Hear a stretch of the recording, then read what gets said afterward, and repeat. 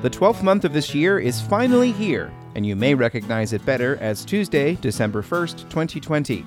I'm Sean Tubbs, and welcome to another installment of the Charlottesville Community Engagement Newsletter and Newscast. On today's show, a brief rundown of today's COVID numbers in Virginia. A prominent black high school has been placed on the National Register of Historic Places.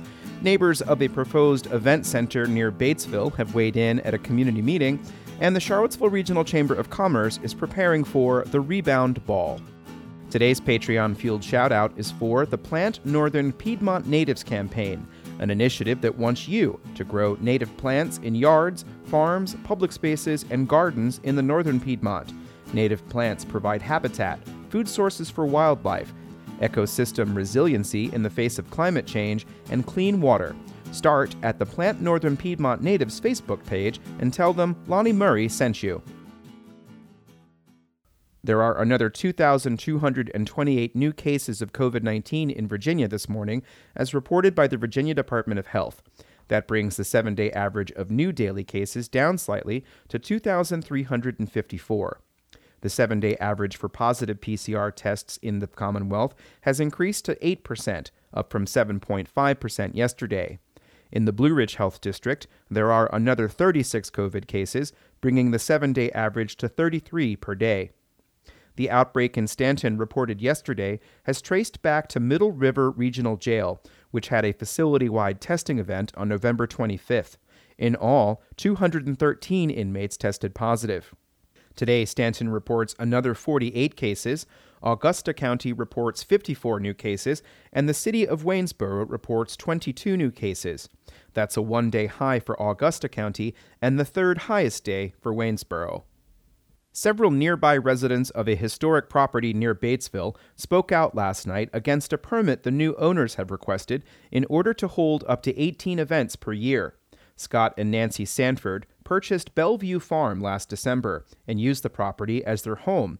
They want to hold weddings and other events in an indoor riding ring. Lori Schweller of the firm Williams Mullen is their attorney. This property is about 145 acres and is zoned rural area. The entire property, and this is the home Bellevue, is listed on the National Register of Historic Places and is under conservation easement with the Virginia Outdoors Foundation. Albemarle Rural Areas planner Scott Clark said county zoning ordinance allows owners of historic properties to request a special use permit to hold events, and the possibility is justified by the county's comprehensive plan. The major overarching goal for the rural areas in the comprehensive plan: rural area will have thriving farms and forests, traditional crossroads communities, protected scenic areas, historic sites, and preserved natural resources. Clark added that the provision for events at historic properties predates similar provisions in the code for wineries, breweries, and cideries. Different types of events have different by right uses and different special use permit requirements. Special use permits can allow for conditions to mitigate impacts, including traffic management plans and limits to hours of operation. In a question and answer period that lasted nearly 2 hours last night, neighboring residents stressed their opposition to the permit, citing traffic, light pollution, noise, and other disturbances.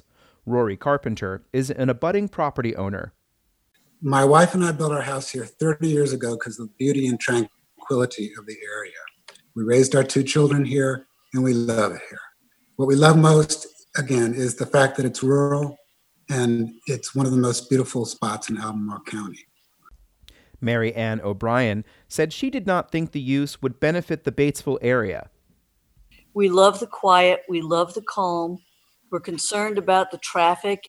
We just don't see any upside for Batesville or the community. We see only negatives. Others were opposed to a commercial use in the rural area. Stephen Yowell represents the Greenwood Foundation. The bottom line is, in my opinion, and many others who I've spoken with about this is not an application for a special use permit. This is an application for a business license. Owner Scott Sanford said their goal is to find a way to continue the working nature of the property and to make use of the agricultural buildings that have been there for decades. We've got a large farm, and we're trying to figure out what to to do with the farm that's consistent with the preserving the nature of the property. We're talking about doing very little to the exterior of any of the existing buildings.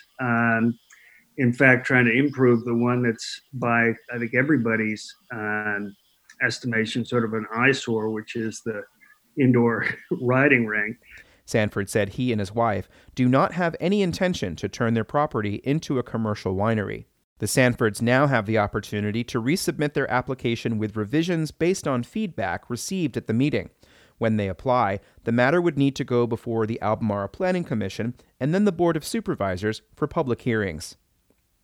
The high school established by Albemarle and Charlottesville in the middle of the 20th century for black students is now listed on the National Register of Historic Places. Jackson P. Burley High School opened in 1951 on Rose Hill Drive, 11 years after the city had built a new school for whites only. Jimmy Hollins of the Burley Varsity Club alumni group said Burley was also for black students from Greene and Nelson. Burley was a big part of the black community back in those days. When they played sports, football or basketball games, those games was pretty crowded. And we not only had black fans, we had white fans that would come and stand outside of the gates and look at the game. Holland said that's because Burley was the only school in the area at the time with a winning record. The National Register of Historic Places is an honorific designation that recognizes the historic significance of a property. Here's how the page for Burley reads on the Virginia Department of Historic Resources website. The building represents a rare instance in which two localities, Charlottesville and Albemarle, sought to achieve separate but equal educational facilities during segregation, and at a time when successful legal suits underway elsewhere in Virginia challenged the unequal and overcrowded conditions in black schools. The two locations built the school in order to justify continued segregation of students by race, a practice that was declared unconstitutional in 1954 in the Brown versus the Board of Education case. Burley did not close until 1967, after all surrounding counties had lost their fight to keep schools separate. Albemarle County now owns the building and operates it as one of their middle schools, despite being within city limits. All across Virginia, many black schools, like the Christiansburg Institute and Dunbar High School in Lynchburg, were closed rather than become desegregated themselves. That's one reason Holland says this designation is so critical. Originally, in the state of Virginia, they had, as far as black high schools, they had 115. Now, they are only, out of those 115, there are only 3 of original black high schools that are still high schools today that are working high schools. Many of the alumni from those schools today continue to meet under the auspices of the Virginia Interscholastic Association. Hollins graduated from Burley in 1965. Personally, I never thought Burley would close. I thought Burley would always stay open as a high school, And then in 1967, when I came back, it was closed as a high school. So that was quite a shock. Holland said when the pandemic is over, there will be an occasion to celebrate the listing. We are a day away from the Charlottesville Regional Chamber of Commerce's Rebound Ball, where the organization will honor local leaders, including handing out awards that celebrate business resilience. A top event at the ball is a conversation with Priya Parker, the author of a book called The Art of Gathering. She's also a facilitator and speaker who attended the University of Virginia, and she will speak about the experience in a talk with Chamber CEO Elizabeth Cromwell. One of my earliest memories there was one of the first questions people would ask me in the, on the lawn, in the cafeteria, in my dorm. I was new dorms at the time. was, what are you? And I didn't understand the question. I thought maybe they're asking me what year I was, or, I didn't understand the code. Parker grew up in Africa and Southeast Asia and is biracial.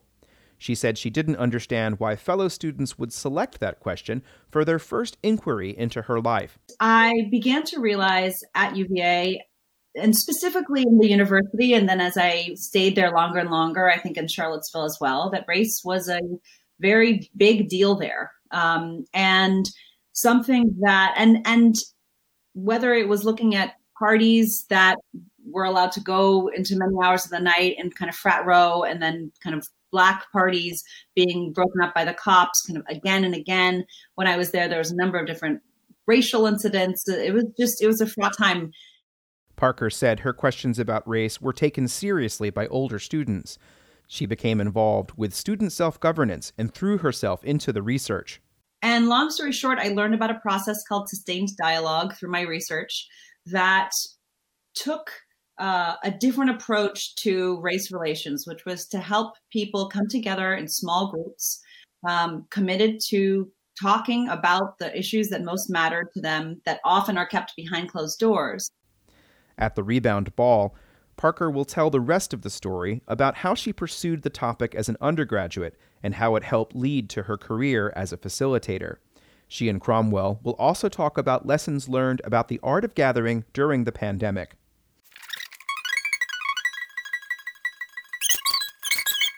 Today in meetings, the Albemarle Board of Zoning Appeals meets at 2 p.m. The Charlottesville-Albemarle Metropolitan Planning Organization meets at 4 p.m., and Scottsville District Supervisor Donna Price will have a town hall for the Scottsville District beginning at 7 p.m. Charlottesville's Tree Commission meets at 5 p.m. There are links to all of the agendas for these meetings, as well as registration information for the virtual Zoom calls, in the newsletter. For more information, please read the week ahead newsletter that went out on Sunday. And that's it for another edition of the Charlottesville Community Engagement Newscast and Newsletter for December 1st, 2020. If you have enjoyed this program, please consider sending it on to somebody else so that they can potentially benefit from the information that they will hear within this program each and every day. I'm Sean Tubbs, your host, and I'll be back tomorrow with another installment. Thanks for listening, and please stay safe out there today.